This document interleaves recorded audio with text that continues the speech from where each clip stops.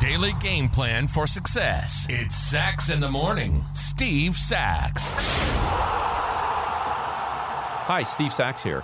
As you're listening to this, you may be on your way to work, and when you get there, you may find that you're falling short of your expectations.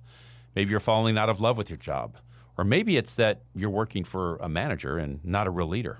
Managers treat everybody the same, right? But leaders know which buttons to push. They know when to pull back and when to add a little bit. So I don't know why they call baseball managers, but that's just the way it is. It's been around forever, and that's what they do.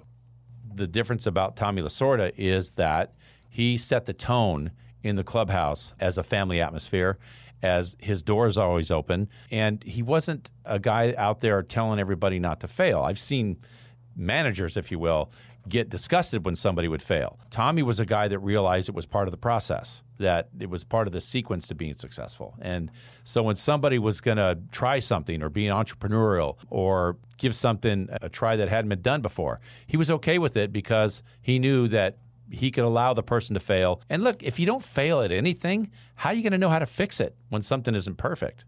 And he realized that. So going through those trenches with him, walking into the clubhouse knowing I didn't have to walk on eggshells, knowing that I could just be myself, that's where a great baseball manager sets himself different from others. Because there's one thing about X's and O's, when to bring in this pitcher, when to bring in that hitter. Baseball managers do that all pretty much alike. The difference is the personal part of it, the dealings with people, the psychology in getting the most out of a player without having to scream at him. That's what makes a baseball manager much different than just a guy that's stamped out and calls the shots from a book. The personal edge that a manager has makes him a Hall of Famer or not, and that's why Tommy Lasorda was a Hall of Famer. So whatever position you're in, a parent, a leader in a business, somebody that's just an entrepreneur, the real essence of what's going to make somebody great is promoting their personality.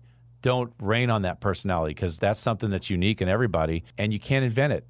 Getting the most out of somebody means that you're going to raise their level of passion. The passion element is something I think that is going to be the main driver for people's success, and that's what's going to separate them from just somebody that's going through the motions. And I think one line that I try to go by that really sticks with me is when your talent is dwarfed by passion and work ethic, watch out. You've just gotten on the road to something really special.